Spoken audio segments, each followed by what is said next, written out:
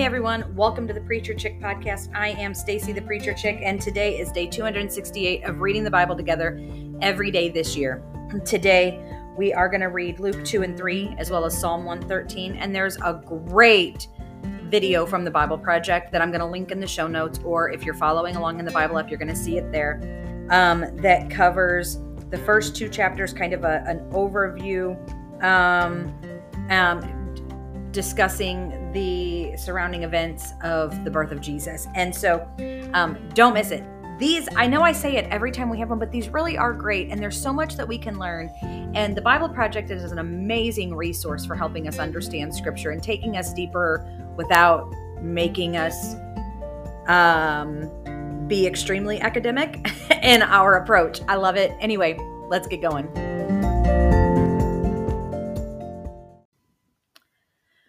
In those days, a decree went out from Caesar Augustus that the whole empire should be registered. This first registration took place while Quirinius was governing Syria. So everyone went to be registered, each to his own town. Joseph also went up from the town of Nazareth in Galilee to Judea, to the city of David, which is called Bethlehem, because he was of the house and family line of David, to be registered along with Mary, who was engaged to him and was pregnant.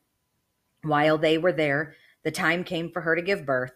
Then she gave birth to her firstborn son, and she wrapped him tightly in cloth and laid him in a manger, because there was no guest room available for them.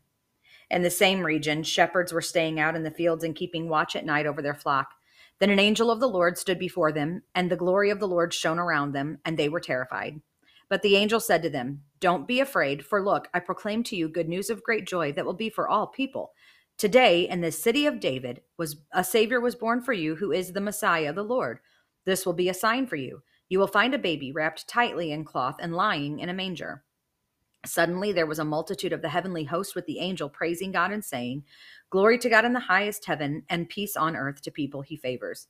When the angels had left them and returned to heaven, the shepherds said to one another, "Let's go straight to Bethlehem and see what has happened, which the Lord has made known to us."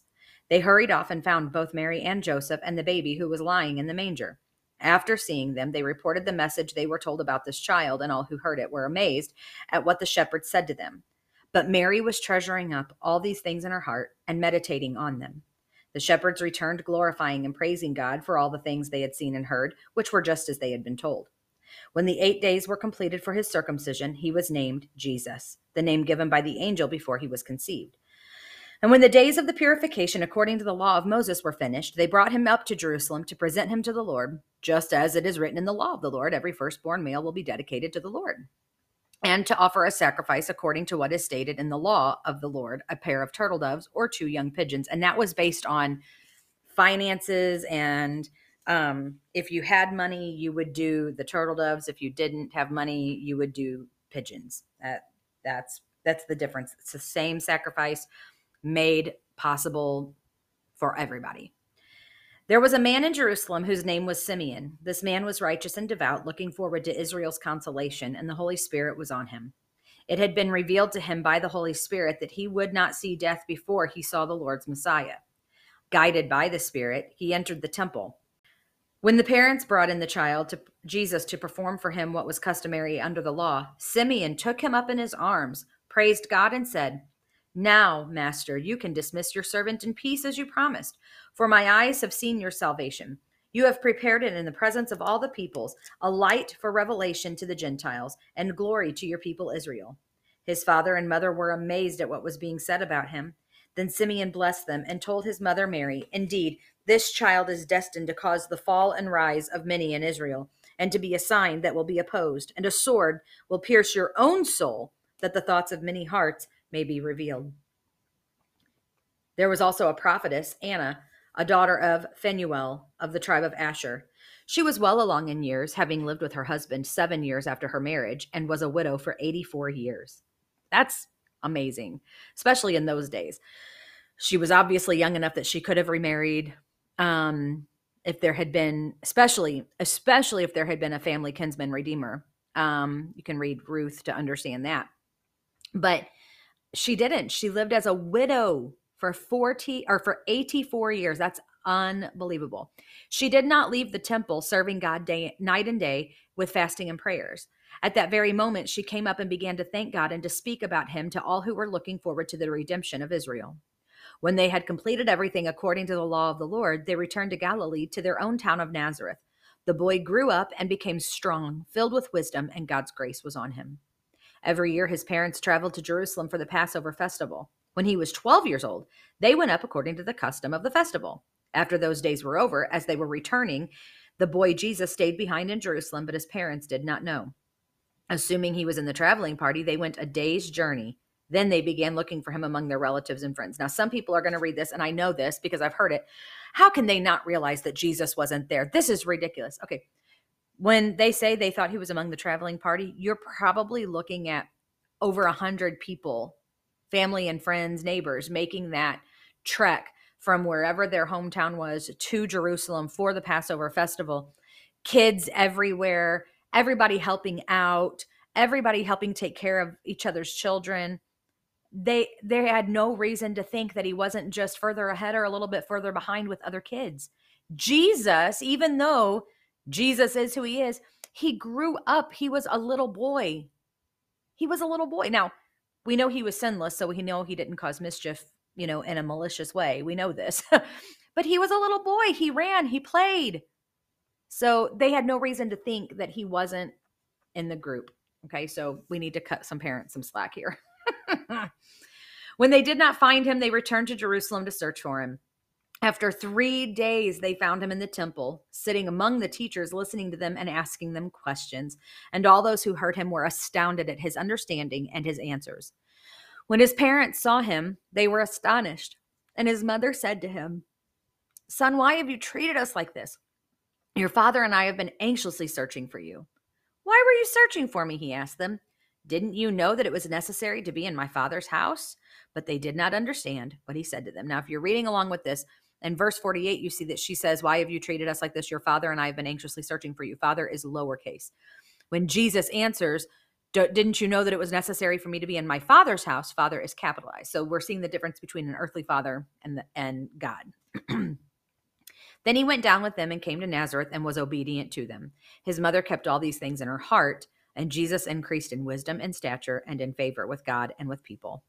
In the 15th year of the reign of Tiberius Caesar, while Pontius Pilate was governor of Judea, Herod was tetrarch of Galilee, his brother Philip tetrarch of the region of Iturea and Trachonitis, and Lysanias tetrarch of Abilene. During the high priesthood of Annas and Caiaphas, God's word came to John, the son of Zechariah, in the wilderness.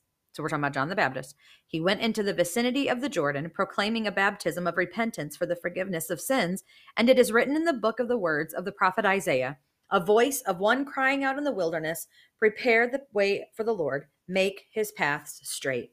Every valley will be filled, and every mountain and hill will be made low.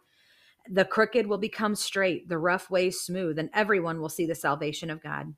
He then said to the crowds who came out to be baptized, "Brood of vipers, who warned you to flee from the coming wrath? Therefore, produce fruit consistent with repentance, and don't start saying to yourselves, 'We have Abraham as our father.' For I tell you that God is able to raise up children for Abraham from these stones. The axe is already at the root of the trees. Therefore, every tree that doesn't produce good fruit will be cut down and thrown into the fire."